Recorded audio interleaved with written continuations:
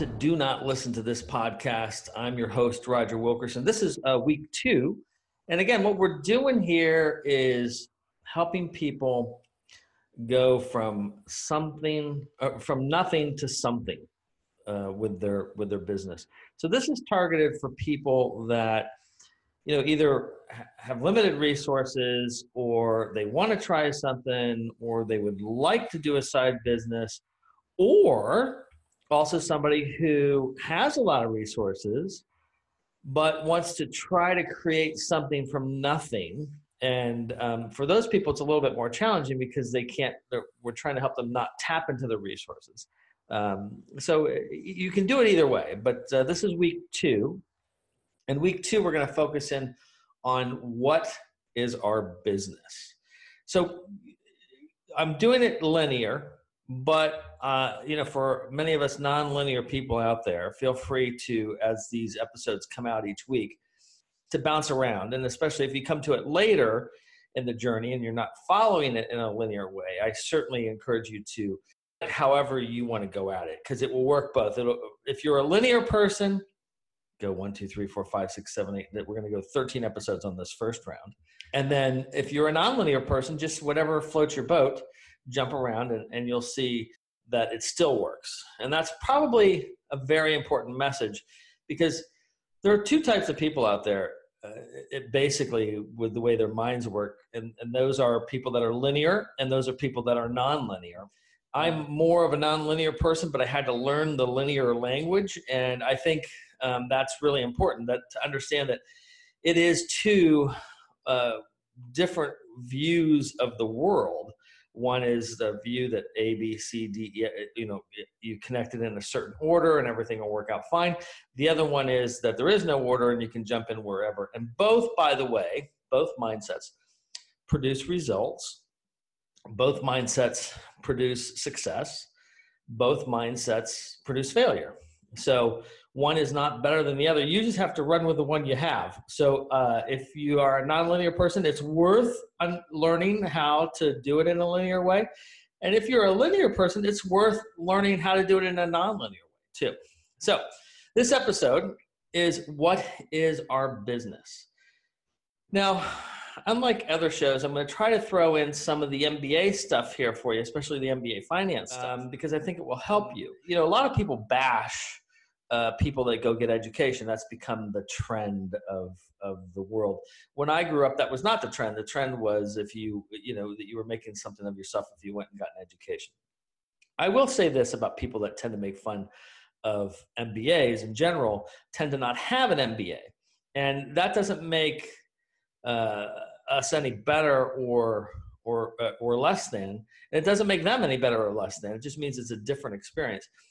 I enjoyed my MBA finance process because it was, again, learning a way of thinking, and also learning how to take data that's just clearly, when the facts say this is not going to work, it's good to not try to make it work, right? And that was an error I had in my thinking in my younger days, where I would just push and try to make something happen that wasn't going to happen. And so, again, if you don't have an MBA, it's no big deal. You don't need an MBA to be a successful business person. There are plenty out there, and there are plenty of unsuccessful MBAs. So, but I'm glad I have it. I worked hard for it, and I don't say anything negative about education. Get it wherever you can. So what we need to understand is there's basically 2 types of business models. One's a resource-based business model, and the other is a dynamic-based business model. And most entrepreneurs are going to fall into dynamic because they don't have the resources. So if you think of a big company, any big company is basically a resource-based business because they have resources. They have capital. They have, they can outlive no sales for a longer period of time. They just have things at their disposal that most entrepreneurs do not have. So entrepreneurs have to be dynamic, and successful entrepreneurs will tend to be bought by those resource-based companies. So it's important to understand both models. And you should understand this from day one, because a lot of reasons most businesses fail is not because of the person doing the business. It's because the business doesn't have the resources it needs to come to market from within that dynamic of that person. So if you can remember that if we're taking a something to nothing business model, a nothing to something business model, sorry, get that reversed in my head. We have to work with what we have. So if your talent is that you can do SEO, or you can write, or you can speak, or you, and anything that just involves your hands or your mouth, right? Those are resources that you have, hopefully. Some people don't have those resources, but for the most part, we're hoping that you have your mouth and your writing. Now, so if you are a better writer, right, then you're going to approach SEO in a different way, or you're going to approach anything in a different way because you're going to be writing dominant. If you are a vocal person, or a visual person, you're going to approach it in that way. And again, you have to remember that those are your resources. Those are what are dynamic and can change, right? And the main thing about dynamic is that it just changes, it pivots, it constantly is pivoting to go towards something that is more profitable than what you're doing today. So in its simplest terms, let's say you are a good writer, okay? Now, right now, you're not making any money writing. Once you start making money writing, once somebody pays you $1 to write, you're now a professional writer. Now, that doesn't mean you're the best-selling novelist, but it means that you are now getting paid to write. Now, you have to decide, do you want to build a writing business? And what is that writing business going to be? And where in that process can you make the most profit? Pay attention, I'm saying the most profit, not the most money. You can make a lot of money and make no profit and be in a worse situation than if you'd have done nothing, right? You can make a little bit of money with high profit, and you're going to have a sustainable business. So, we will get into focusing on profit, but I want to kind of foreshadow that because it's really important. I want you to understand that as a business owner, getting out of that employee-employer mindset that we talked about in episode 1 is really critical, because you, as an employer, you're looking for the most profit for you. As an employee, you're looking for the most profit for you with the least amount of work, right? And one of the mistakes people make in building a larger business is trying to fall into the trap of this thing of do less and make more. Now that model does work in certain scenarios, but it also kills a lot of things, right? Because that's more mature. That's after you've kind of gone through the cycle of building it up. There's another group of people that think if you work all day long, that's what's going to bring you success. And that is just as unhealthy as if you go into it saying, I only want to work a couple hours a week. You're going to have to work however much you're going to have to work. There are going to be days where you're off. There's going to be days where you have to work a couple hours. There's going to be days where you got to put in a solid 6, 8, and there's going to be somewhere you got to go the distance. You got to go 12 or 16 hours. You just can't do that every day. So think of that. So what is our business? Our businesses are, our resources that we have access to that do not cost us anything, right? And that's what we can build a business from. So what are your resources? Make a list of your resources. And this is not a strengths and weaknesses thing, right? I'd also like to point this out. We all have strengths and we all have weaknesses. The problem is that as a business owner, we have to find people that are stronger at our strengths so we can learn to take a back seat in that area. This is more of a CEO mindset. We have to find people that are better than us to minimize our ego, right? From destroying it. From hubris will kill more businesses than anything else. So we need stronger people around us in certain areas so that we know we're not always the smartest person in the room. And then on the weakness side, we actually do need to do some work on trying to identify why there are weaknesses. Something that might be a weakness for a reason, and you might do a little bit of work. You might do a little bit of self-help work, or you might do a little bit of training, or you might do a little bit of psychology work. And all of a sudden, those things that were weaknesses are now very powerful strengths. So don't throw the baby out with the bathwater, right? Back to my original statement. I could not do business with people that were linear because they drove me crazy when I was younger. And I just couldn't understand how they thought that way. And then once I learned how to think like them, and that was a weakness of mine. But once I learned how to think like them and understand them, then it became a strength because I had compassion, I had empathy, and I had a way for them to come and talk to me about how my mind worked on solving certain problems. Because that's my nothing to something business, is the way my mind works, is I do have an ability to take a complex problem and find potential solutions to it. And that's really what consulting or coaching or whatever you want to call it, that's what it really is. It's given an outside view on an internal problem. So don't think big at this stage. If what you come up with happens to be big, you will find that out. People will come to you, they'll want to throw money at you. That will happen if your thing is big. But if you think your thing is big, you might want to check to make sure that it's not just you telling yourself that it's big. And big is not the goal, really. The goal is a sustainable business. In this case, the goal is what we're trying to do with this series is a sustainable business that is equal to or greater than the median income of your country. Meaning that if you can do that, then you don't have to go work.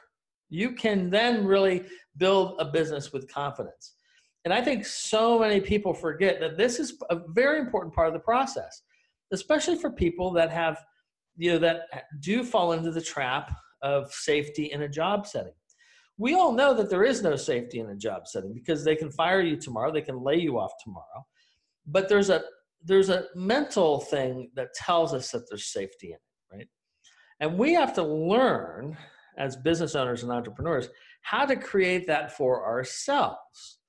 Because the real difference is can you be the same person with $9 in your pocket that you are with $90,000 in your pocket, or 900,000 or 9 million or 9 billion, right?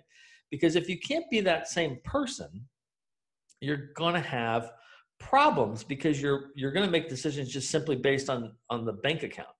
And that's going to kill you because that's going to be where your total focus is. And that's just not going to be, that's just a part of the business, not the actual business. So the key concept I want you to take away from this is that you need to play the game within your resources, right? If you play the game within your resources, then you have a higher probability of success, right?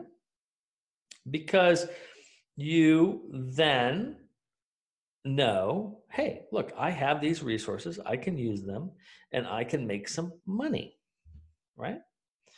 So what are we looking for in a business model? Now, all business models kind of have to include certain things, and I think you should know this too.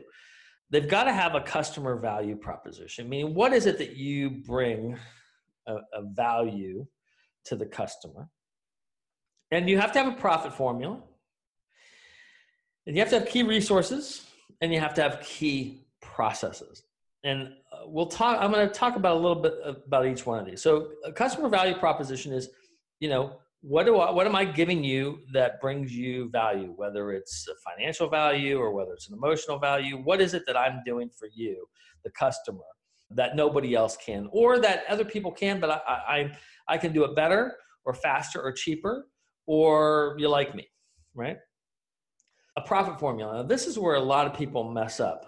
They get a customer and they don't know how to price. So, and people, especially in individual businesses, will tend to devalue their think that their costs are less than they are. So whatever it is that you're charging, make sure that you're charging it at a rate where you are getting a profit, and try to have that profit be greater than 25%. And I will get into that later in other episodes, but the higher the profit margin, the better, right? The lower, the worse, because the lower the profit margin is, it means that's the less money in your pocket. That's what you're going to live on. So, and key resources, make a list of what resources you have. You have a lot more at your disposal for free than you realize, right? You have a lot more resources at your disposal for barter than you realize. And if you manage those two things properly, the people watching you that are friends and family and friends of family that have capital resources will start to approach you, because they'll say, oh, this is somebody that's doing it. And now this is the one where a lot of people drop the ball. Key processes. You have to have a process. If you don't have a process, you're not going to be able to track progress or failure. You're not going to be able to know when you have to change something. You're not going to be able to know when something is in a high growth of its life cycle or low growth. And you're not going to know when to exit it. And most importantly, you're not going to know when to sell that part of your business, or your business, or all of your business. So those are the things that you need to pay attention to. And note that this is another thing that happens before we get into a why, because it's foundational. The key concept here, again, is to make sure your choices match your model. And for most of you, your model is going to be dynamic, but you do have resources available at your fingertips. So let's see if I can think of a story. Okay. So I was there when the Vivendi deal closed. I was at an event. I was the best man at a wedding where that was closing. And it was so interesting to watch these people who were so sure that they had the resources to take this big giant thing to the next level that they had not created, by the way, and you could just tell that the hubris and the blindness to any possible thing that could create failure in that deal, they just couldn't see it. They were totally blind to it. And call it arrogance, call it hubris, call it whatever. They thought they had resources that they didn't have. And they didn't have the dynamic capability within themselves to say, hey, you know what? We're wrong. And I would say that's a tip I would tell you with every business decision you make.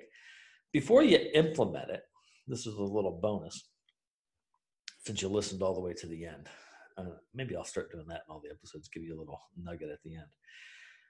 One question you should always ask with a major decision is, what if I'm wrong? What if I'm wrong? Trust me, that will work for you in your personal relationships. It will work for you in your financial relationships and your business relationships. Always ask yourself that question. What if I'm wrong? Again, encourage you to engage with the show, either at the website or through any of our social media outlets. We have a mailing list. Jump on that. If you'd like to become a supporter of the show, that's fantastic. We have a way you can do that at the site. $25 is a great little way to say, hey, we like this show and we want to listen to it and support it. If you would like to sponsor the show, we do have monthly sponsorships available. There's actually a discount rate going on for the next month. And also we have, like I said, in episode 1, we have free sales training, 3 free sales trainings per week at growsales.today for U.S. clients. Eventually, we will expand that to non-U.S. clients, but for right now, that's that. And if you send me an email, Roger at YGetArts, ROGER at YGetArts, YGETARTS.com, and ask a question, I'll answer them as they come in. So thank you so much for listening. Do not listen to this podcast, and I hope you have a great day. And next week, we're going to get into what is our business story. Thanks for listening.